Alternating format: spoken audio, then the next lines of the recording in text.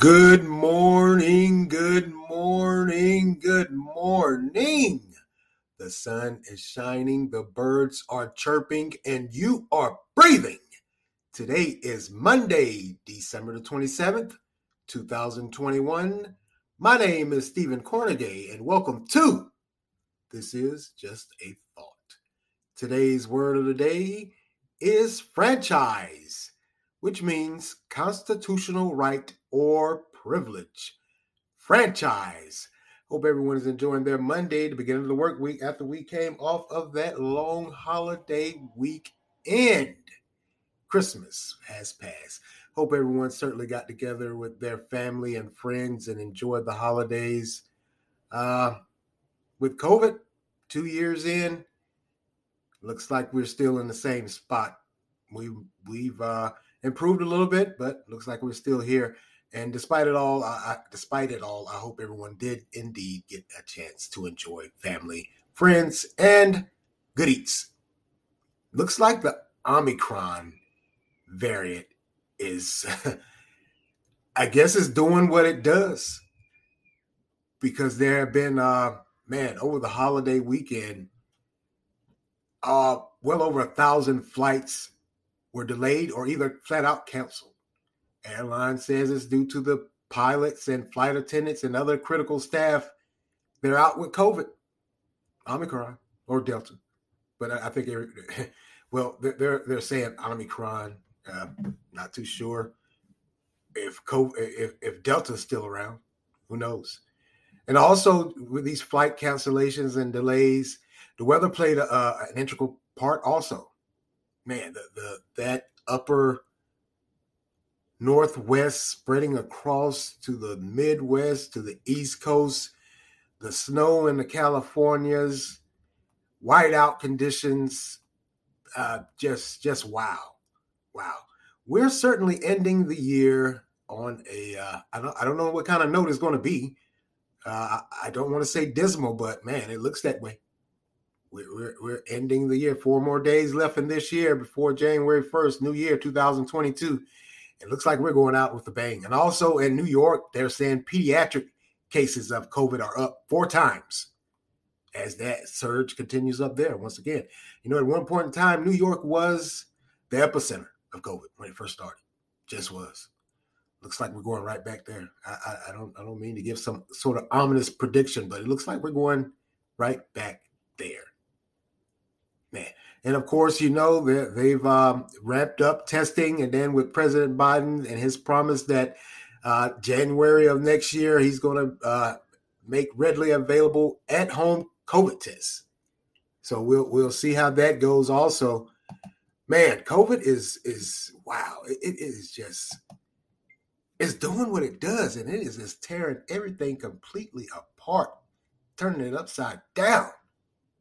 Man, we are dealing with COVID. I guess you could say the best way we can. We just have to.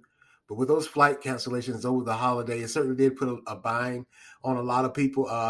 Some people were able to find alternate airlines or alternate ways of getting to their destination. They just were. But, hey, look, COVID testing sites are back open, wrapped up, and they're going full speed ahead. I think those numbers are going to go back up. I really do. Sad to say. It just is. I think the numbers are going to go back up, and Lord help us. Sweet Jesus. Me personally, man, I'm tired of dealing with COVID. I mean, man, when will it end? When will it stop?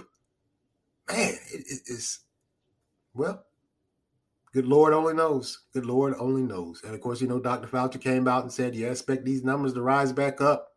They just are. They're still advising people to get those, not just the tests, but get the shots and the booster shots. Because also the National Hockey League, after last week, it stopped the season, but it's expected to start back, I believe, this Thursday. COVID cases, of course. NBA, COVID cases. NFL, COVID cases. But those games that were canceled, they were played during the week, and it looks like they're back on schedule. Man, it is wow. COVID is really, I have no words to describe COVID right now. It's just, it's unfathomable. But like I said, 2 years in, I guess we better get used to it, or should be used to it. I guess if you can do that, I don't know how. I don't know. I just don't know how you can get used to something like this. Man, has it become a part of our lives? Looks that way.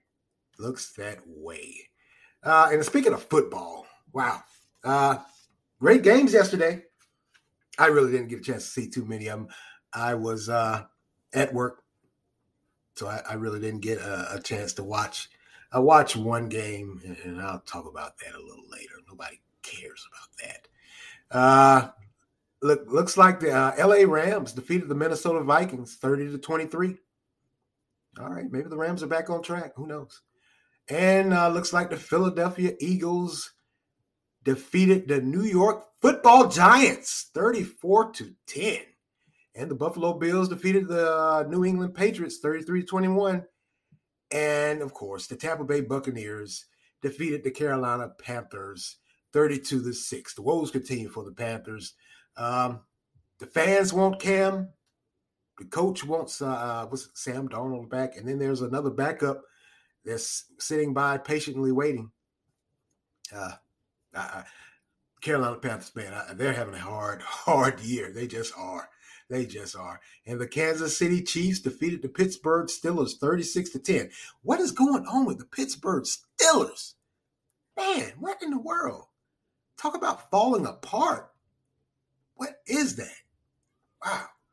And hey, surprise, surprise, surprise. My Chicago Bears defeated the Seattle Seahawks 25-24 in the snow in Seattle. As part of that weather that I was talking about with Omicron, how it's that upper Northwest and all the way across the Midwest coming on to the upper East Coast. That's part of that bad weather.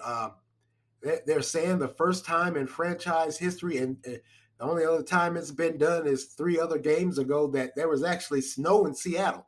Yeah, because Seattle's usually known for rain, I thought. But yeah, they played in the snow yesterday. The Bears won. They got one. Finally closed out a game. How about that? Season's a wash anyway. No playoffs. None whatsoever.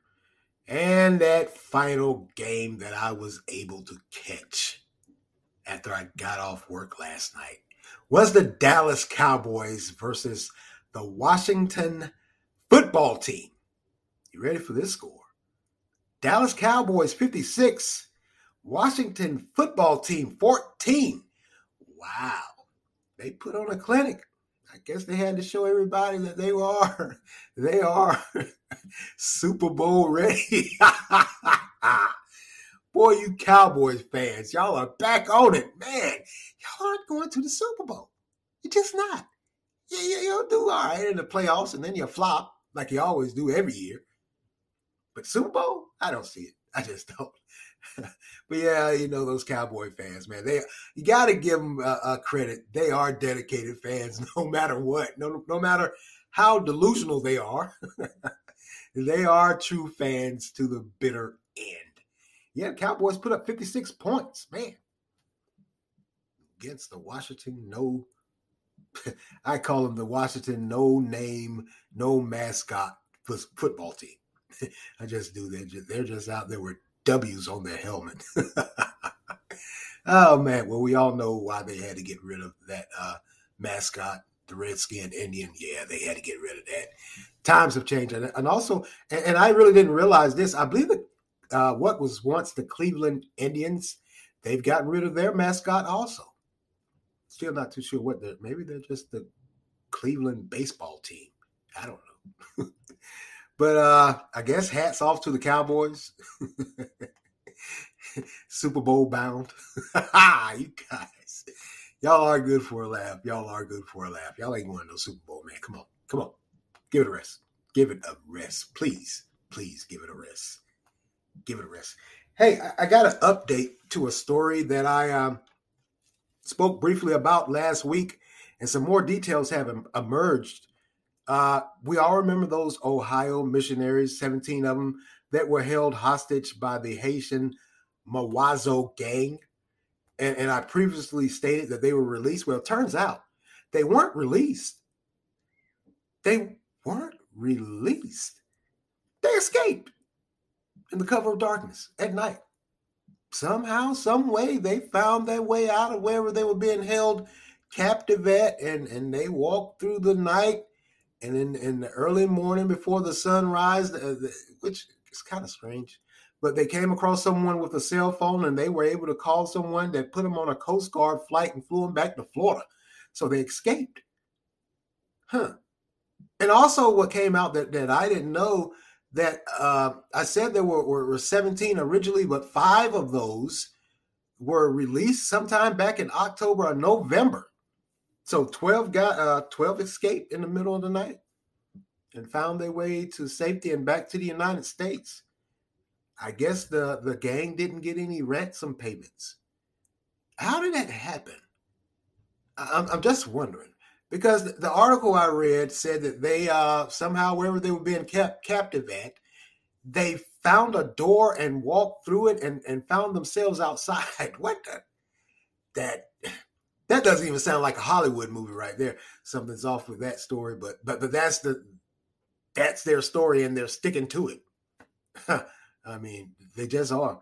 So, man, most definitely thank the good Lord they're free and safe, including those kids. I'll try to keep you posted. Maybe some more stuff will come out about it. But for now, that's it. They escaped in the night and found their way to safety. Somebody just walking by with a cell phone, and I guess they asked to borrow the cell phone, and they called someone. Not trying to sound funny or arrogant or one of those conspiracy nut jobs that you hear about, but how is it that 12 white people in Haiti escape, walk in the middle of the night, all through the night, and just happen to make it somewhere to someone right before sun rises, and they find someone with a cell phone, and they call and they get a Coast Guard flight to Florida? I would think cover of night or no cover of night, I would think they would stick out like a sore thumb. I just would. In Haiti, maybe I'm wrong. Like I said, I'm not trying to sound like one of those conspiracy nut jobs or anything, but there's still a lot of questions for me. I don't know about everyone else. But thank the good Lord, they are free now. Back home. They are. All right. Sadly, the gun violence continues here in Durham, North Carolina. And by the way, Black Lives Matter still hasn't shown up. All right. Let's go get it. And also, sadly, and I'm not being arrogant or anything right now. Also, sadly, I'm sure we've all heard of the passing of the Archbishop Desmond Tutu, passed at 90 years old from prostate cancer that he had first gotten in 1997. Man. Known for his nonviolence and ending apartheid, received the Nobel Peace Prize in 1984, received the Congressional Medal of Freedom in 2009, cast his first vote, I think it was 70 some odd or 60 some odd years old when they finally got rid of apartheid. He was extremely instrumental in getting rid of apartheid. Him and Nelson Mandela and that ANC, African National Congress. They just were. If you could take anything from his life, I would say just shows resilience and also a strong faith in God, that no matter what, no matter how hard it gets, if you know you're right and you know you're right, never give up, never stop. Because many are saying he was extremely instrumental in ending apartheid with his nonviolence. No matter what, he never would. I can't even when he was giving speeches. I remember him and Nelson Mandela from when I was a kid coming along, especially him and Nelson Mandela. He was released sometime around. I guess I was in high school, but I remember Bishop Tutu oh so well.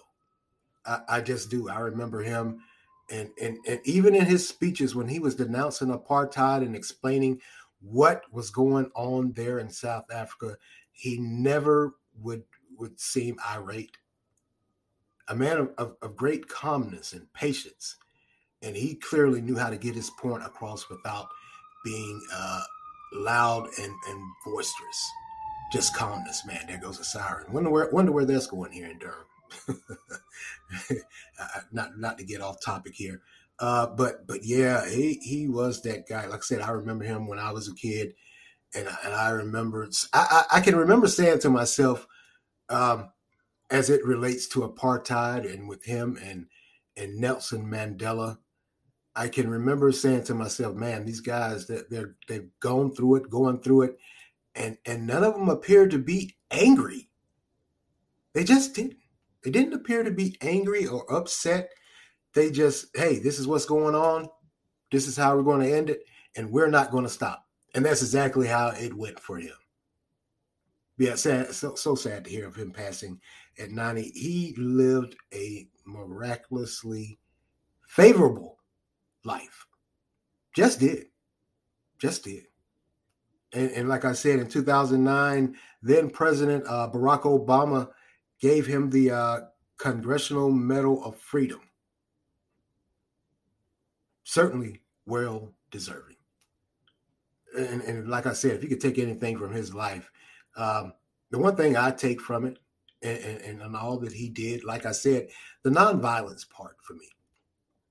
Now, if I could ask a question, because I ask myself the same question, could I have been that strong in the face of all that they were up against to say, I'm not going to be violent with you? Sadly to say, the good Lord is still working on me. That's a no for me. I don't know. I would love to tell you and give you the warm and fuzzies inside that I would be strong and persevere and wouldn't get upset and wouldn't be angry, wouldn't get violent back. I would love to tell you that, but at this point in the stage, good Lord forgive me, I don't know if I could do that. I just don't. So I would ask how many of you could do that. I gather, or dare I say, not too many. I mean, we can't even stop from getting upset and irate in our regular dealings in day-to-day life. Just driving down the road and you feel as though someone cut you off, or standing in the grocery store or whatever, and you feel someone jumped you, or someone's taking too long at the cash register. Simple things like that, we fly off the handle. And then for this man, Bishop Tutu, and then Nelson Mandela, and the countless others to be facing what they face, and they still were nonviolent. They still didn't get upset and irate and retaliated with violence. They just didn't. Wouldn't give those what they would term the oppressors, wouldn't give them the privilege, wouldn't give them the honor of being violent. Just continued on their path, the path that the good Lord had gave them, and they weathered the storm. They came through on the other side, on the top. So yeah, I can't tell you, I can't give you that I would be calm and wouldn't be violent. I just can't give you that. I'm sorry, I just can't.